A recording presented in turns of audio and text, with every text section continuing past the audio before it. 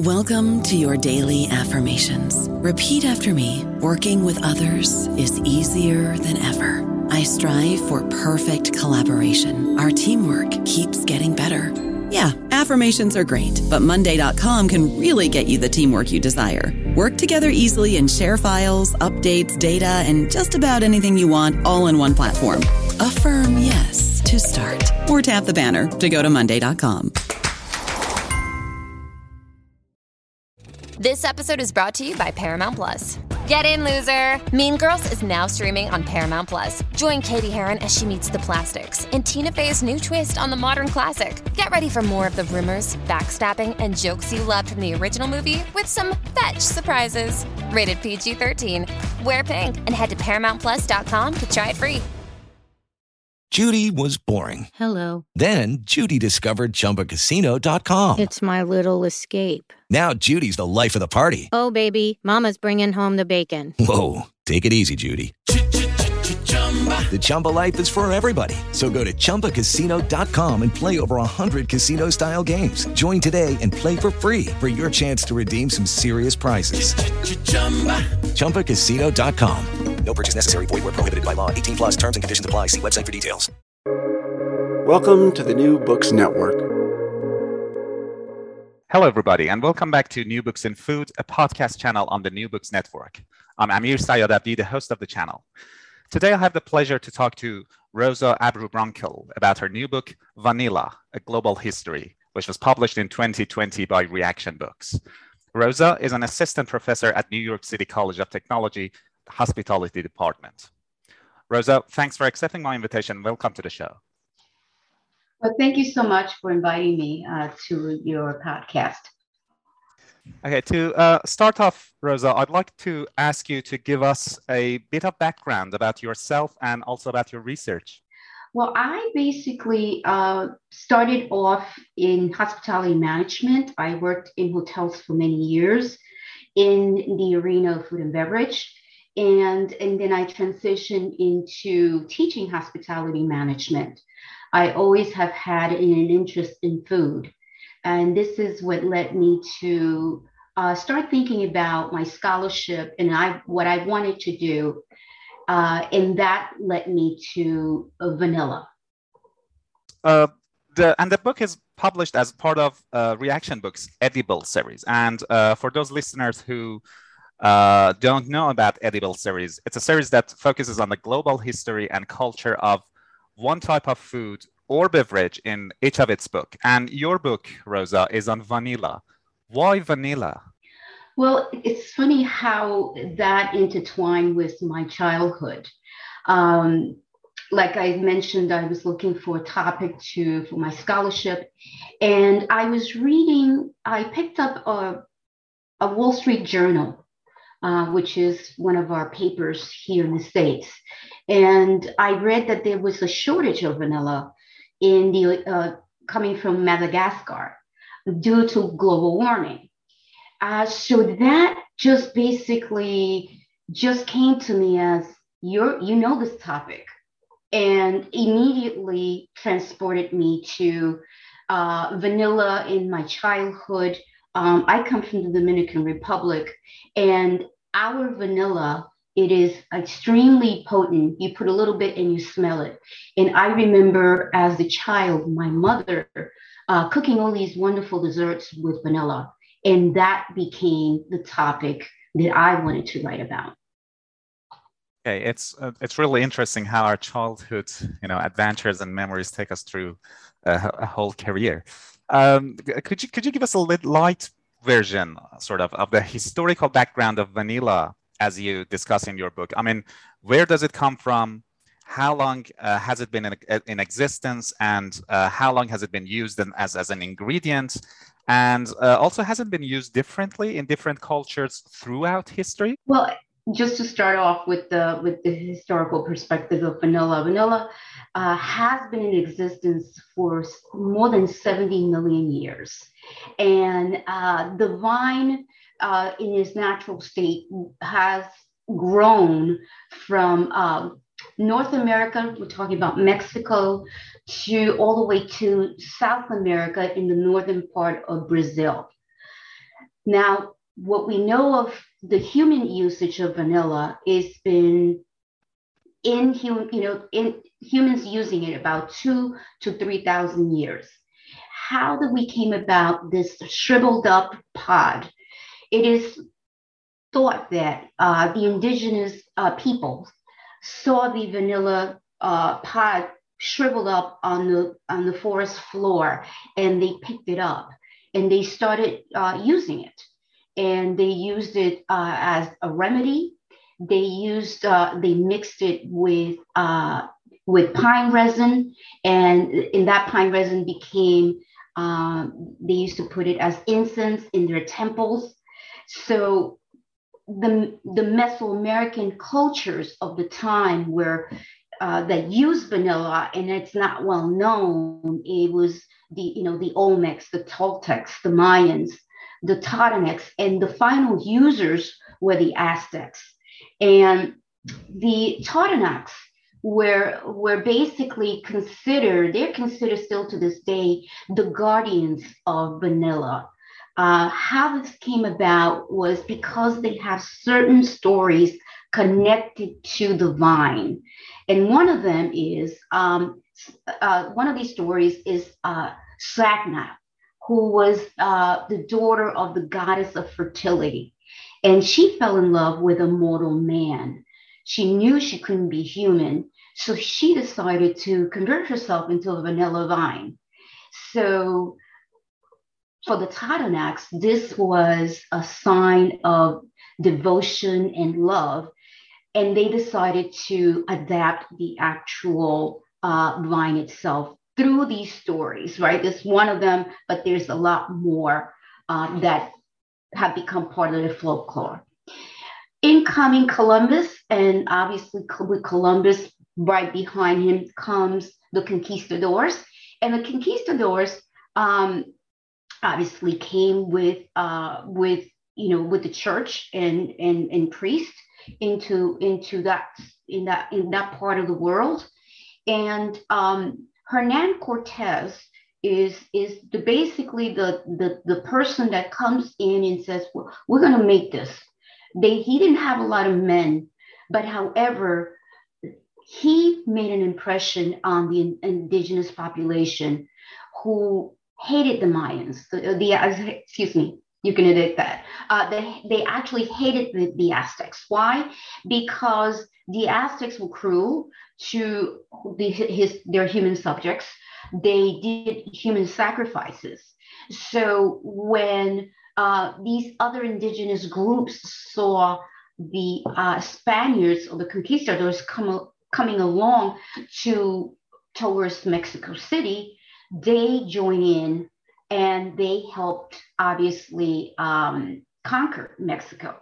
Now, when the conquistadors came to Mexico City and Montezuma and his people saw them, they thought they were gods. They never seen weapons. They never seen a horse.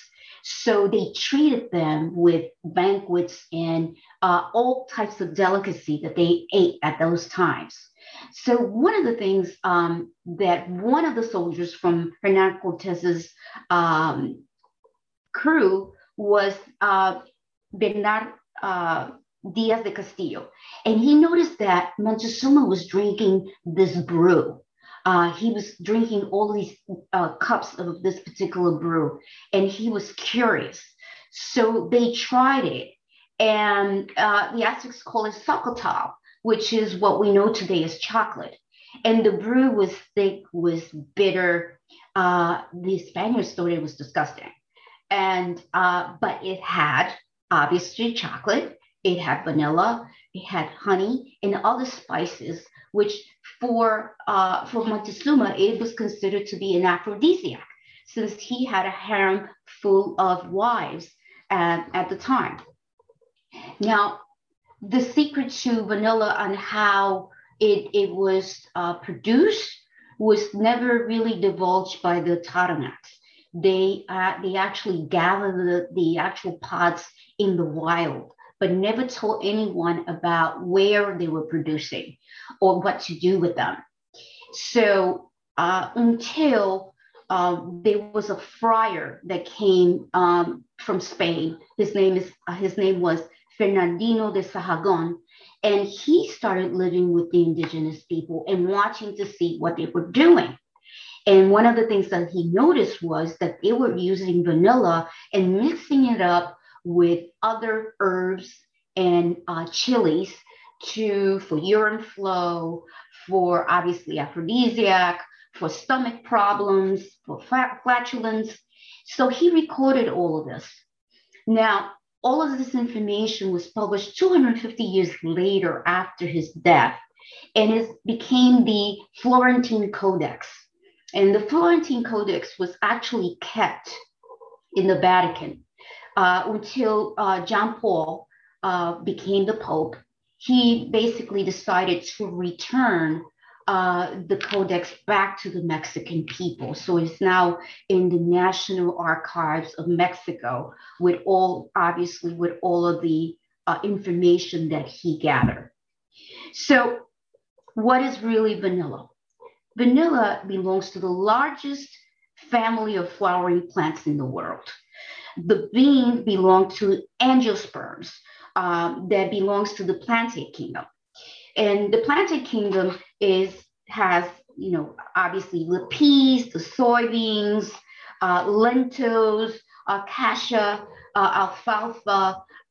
Those are the ones that come from this particular kingdom. And this is where vanilla comes from. We have 110 varieties of vanilla and 25,000 hybrids that have been identified. Now, the main vanilla variety, it is called panifolia. And panifolia is considered to be the mother of commercial vanillas, and is actually cultivated in Mexico and Madagascar. You have also Pampona, and Pampona is actually used for perfumes. You have Tahentensis, which is a cross between Panifolia and Adorata, which was this particular variety was brought to the French Polynesia, and now that's why it's called this particular name. Now, you also have other varieties, Indora, Mexicana, Hardy, and Bicolor, and obviously many more. Vanilla itself, how is produced? It's actually produced if it's in the wild, obviously it's a climber. And it climbs many trees up to, the canopy. And the natural pollinators of the actual flower is Melipona, hummingbirds, but mainly it will be the Usagline bee, which is a real tiny bee that actually gets inside the flower. And what happens so the flower has both sexes. So once the bee goes inside, the sticky pollen gets into the body, and as they're exiting the flower, it actually pollinates it. And this is how, the bean is produced. Now, many horticulturists were intrigued. Also, the English and the French wanted to break the monopoly, the 200-year monopoly that Mexico had with vanilla. And what they did was they looked into the empires, and they said, well, we have countries that have the same climate. So there's two ways of producing the actual vine: cuttings or the tiny little seeds. Obviously, the cuttings will be more successful. And what they did was they took the cuttings to, the French took the cuttings to Bourbon Island, which is now called Reunion Island. And in Reunion Island and other, Madagascar, Reunion, other places, the vines did thrive. However, they did not produce any beans, or sometimes they didn't flower, or sometimes they did flower. So they were quite intrigued with this. And obviously the beans, they were known in Europe and they were really, really concerned about how we're gonna produce this. So Hugh Morgan, which is the apothecary to Queen Elizabeth at the time, he gave some beans to one of the horticulturists and scientists to kind of study. Elizabeth I, Queen Elizabeth I, loved sweets, and he basically started putting vanilla in all of her food. And because, again, it had this idea that it was, it was an aphrodisiac. So that's in Europe. This is where vanilla is going. You had Louis the 14th.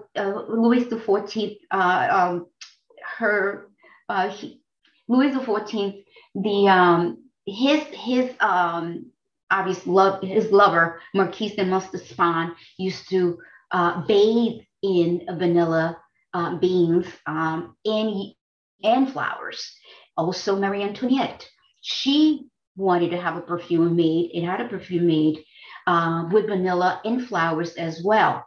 So obviously, vanilla is slowly growing in popularity. You had it in Paris, and it was exhibited. It flowered, but it died. And then you actually had a botanist who in Brussels who really studied the vine, and he basically came with the conclusion that the flower needed to be pollinated. 2 years later, after this discovery, which was not published, in the island of Reunion, in one of the plantations, Mr. Beaumont, who was a botanist himself, he had a 12-year-old slave boy. His name was Albius, and he used to make rounds around the plantation. And one day, he had an actual 22-year-old vine of vanilla, and which flowered but never produced any fruit. One day that he was walking around, all of a sudden he sees fruit, and he was amazed. I was like, how does this happen? And he asked Albius, did you do something to it? Albius was like, well, this is what I did. I took a bamboo stick and I inserted into the flower, and this is, I guess, what happened. So they couldn't believe it. They couldn't believe it.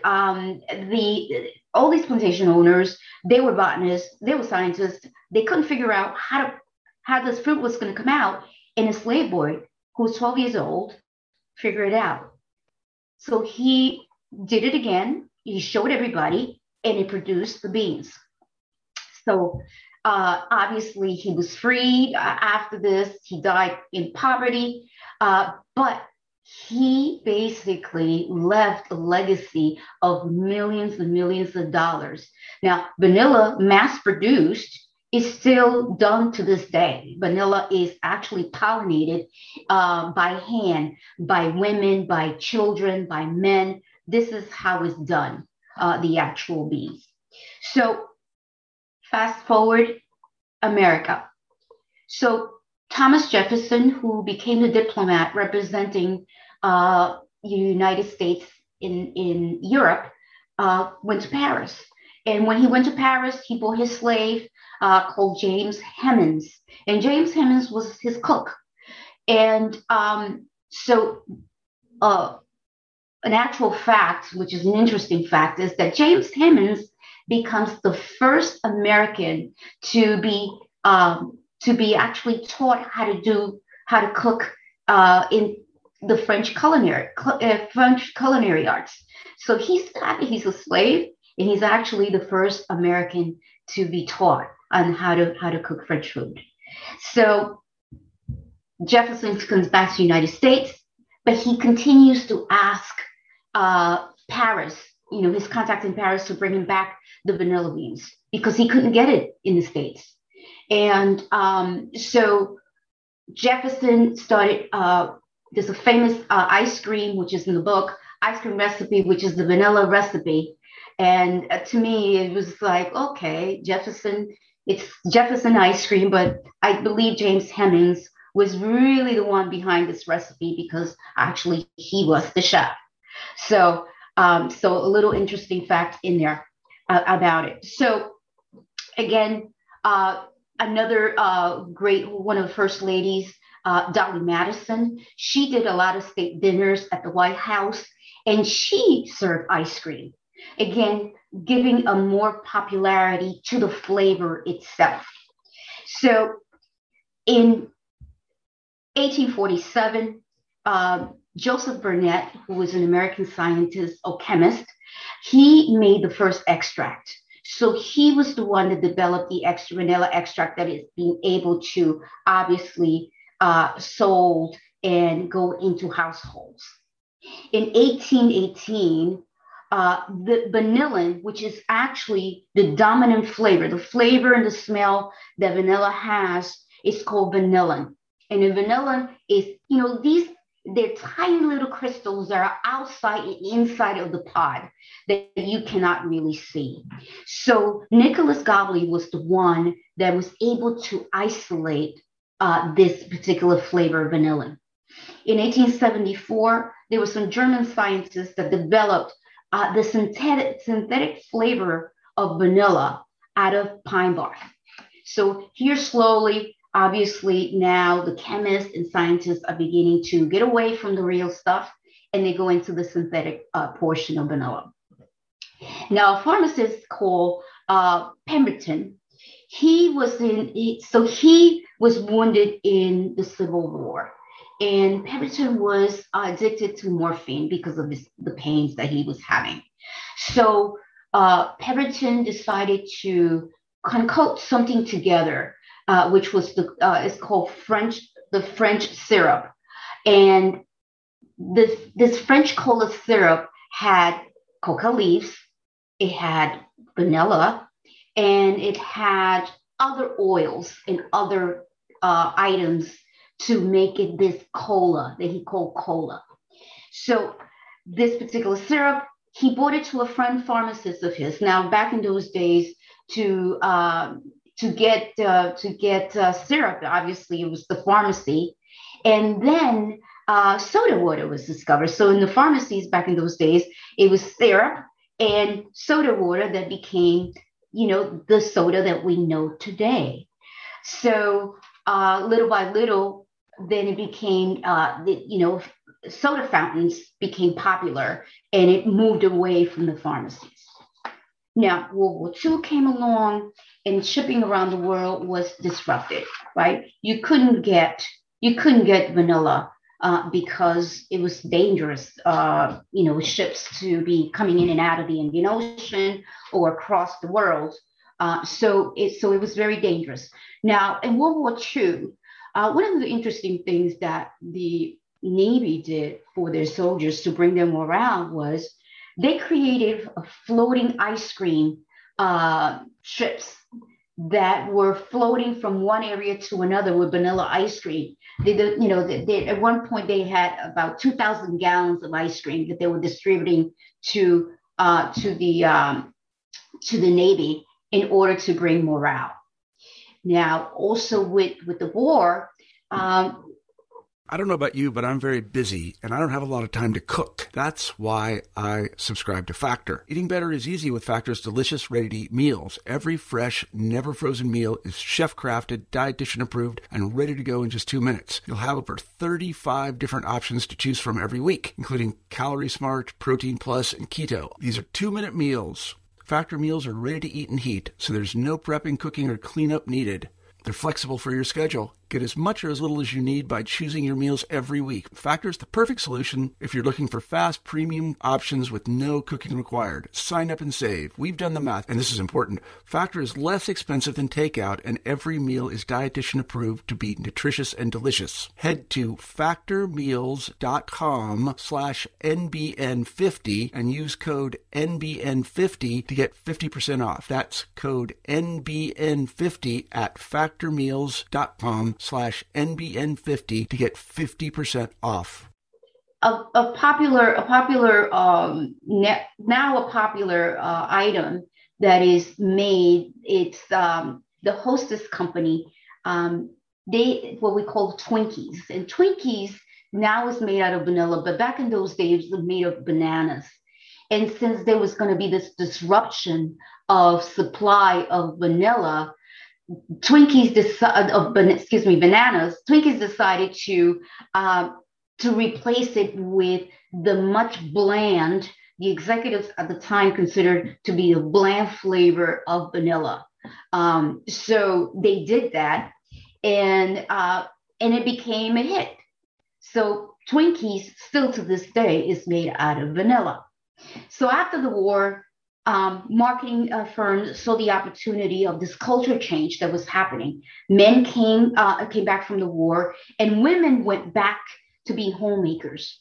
And basically, the way the companies was able to market their products was giving recipes to homemakers of what to do at home, what to do, with puddings and cakes.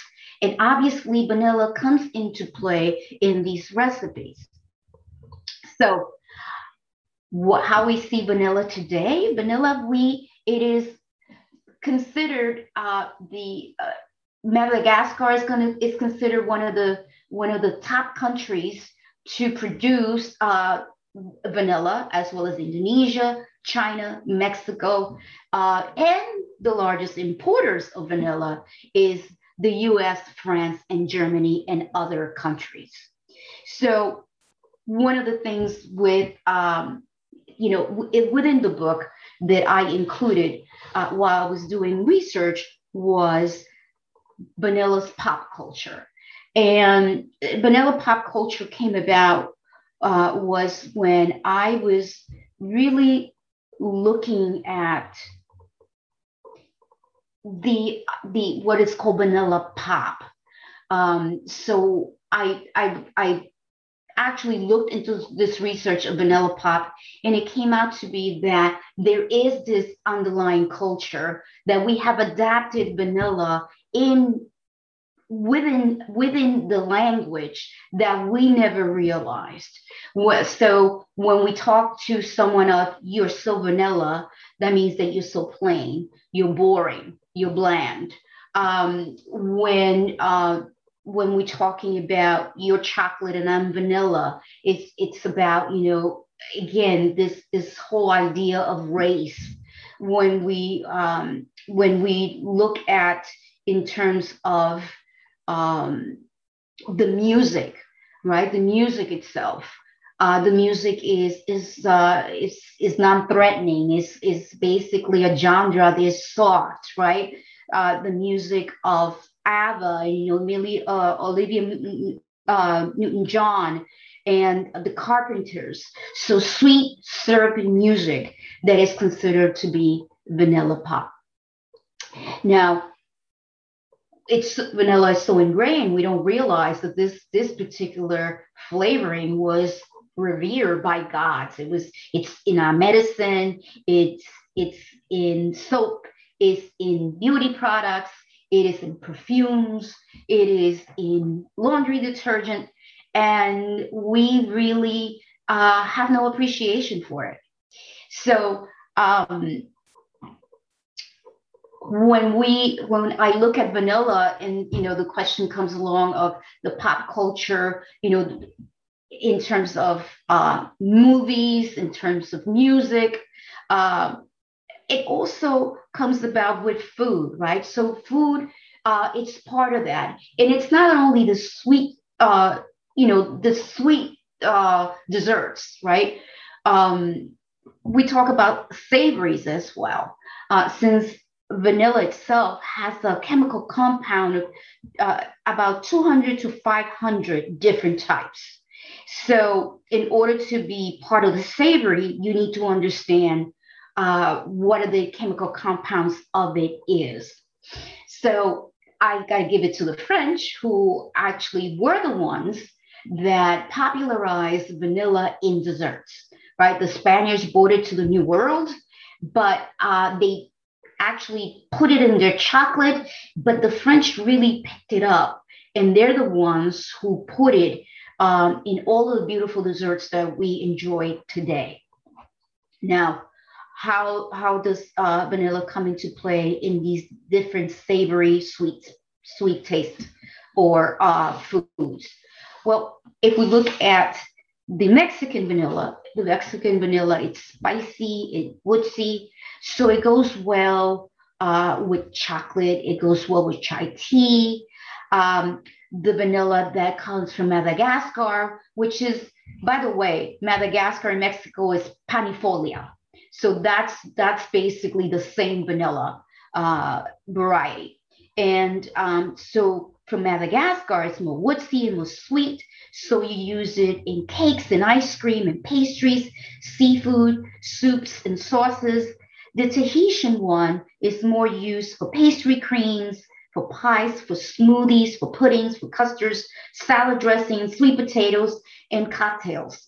So each variety has its own profile that you're able to use it in these different foods, and it's going to complement.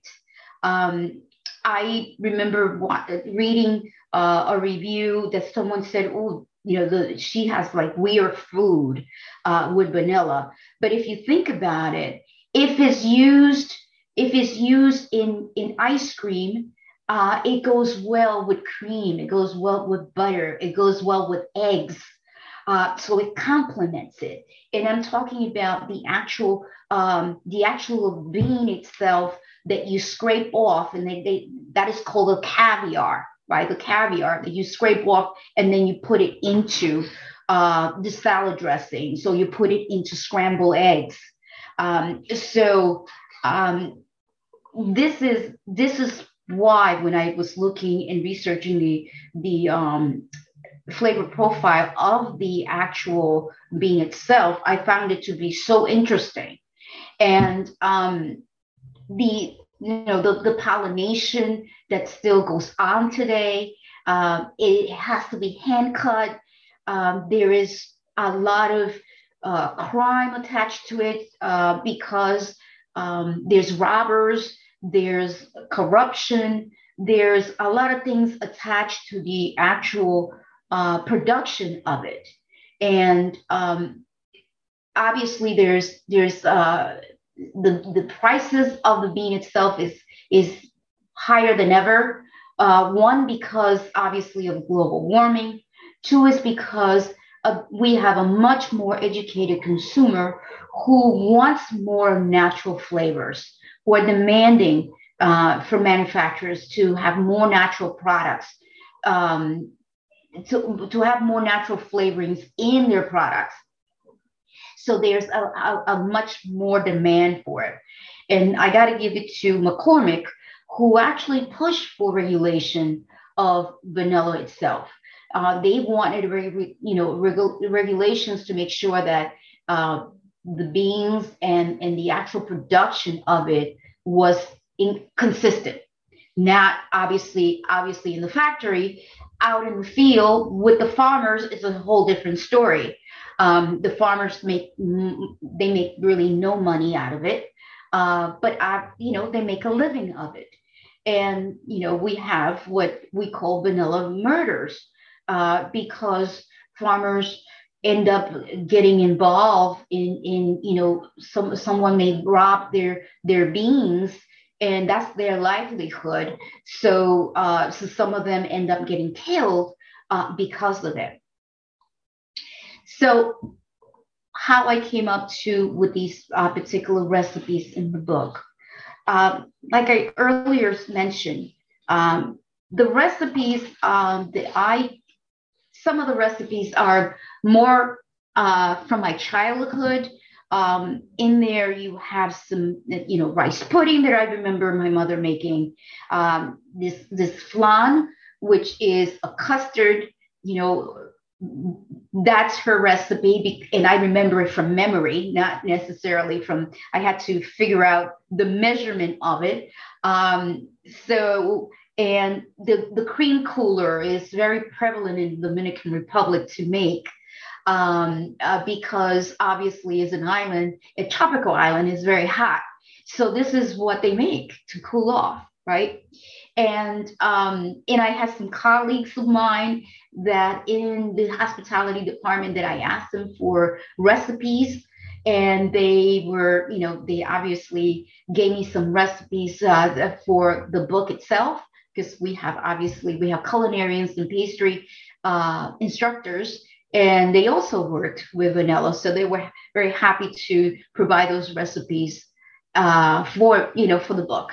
And I also experimented with cocktails, and some of the cocktails that you see in the book is part of that experimentation, as well as some beauty products that at home that you can make with the actual vanilla bean.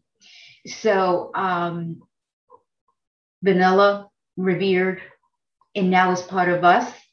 It's part of a language. It's in everyday home products that the average person is not able to connect of how this flavoring came about. It is the second most expensive flavoring that there exists, and we really have a lot of appreciation for it. I do, but needless to say, with all the research that I have done and how this book came about, I discovered that Dominican vanilla is actually artificial vanilla. It is synthetic, to my disappointment. So what was an inspiration as a child, from my childhood, became obviously a book, and a discovery that it was surprising to me. Most extensive and fascinating history, Rosa. You actually already answered many of the questions I was going to ask, so you made my job much easier. Thank you for that.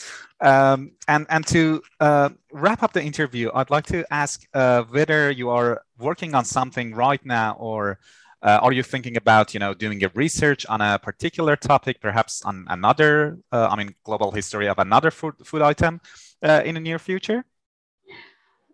Well, I actually have been toying with the idea of another topic. At the moment, I've been involved with a research group for Latin American restaurants and healthy eating. So this research has been it's now been a year, where we actually have interviewed Latin American restaurants here in New York City. And we're trying to improve the health of the Latino community. So we've been quite involved in that. And at the moment, I'm co-writing articles with those other researchers. I have thought of also topics of doing a presentation at the Oxford Food Symposium coming up in 2022. So some ideas running through my head while I'm co-writing 2 articles with this particular research group. I see. Thank you, Rosa. And any further comments? Anything you want to add? Any kind of readings you want to, recommend, or anything? Well, obviously, the way the topic of how that I ended up with Reaktion books was, I was researching, I was doing a conference presentation on paella, and paella in comparing it to culture.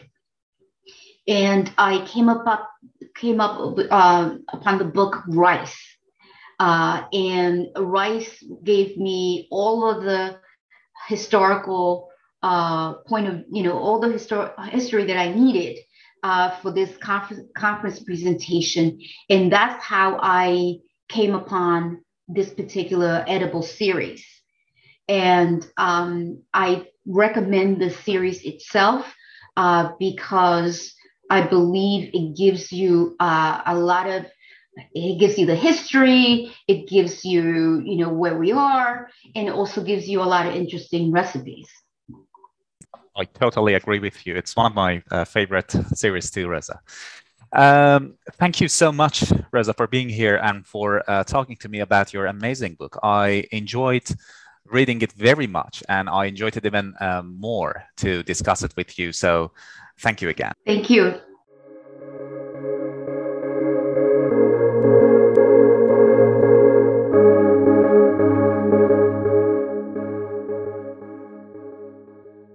Hello, it is Ryan, and we could all use an extra bright spot in our day, couldn't we? Just to make up for things like sitting in traffic, doing the dishes, counting your steps, you know, all the mundane stuff. That is why I'm such a big fan of Chumba Casino. Chumba Casino has all your favorite social casino-style games that you can play for free anytime, anywhere with daily bonuses. That should brighten your day a little. Actually, a lot. So sign up now at ChumbaCasino.com. That's ChumbaCasino.com. No purchase necessary. VGW Group. Void where prohibited by law. See terms and conditions. 18+.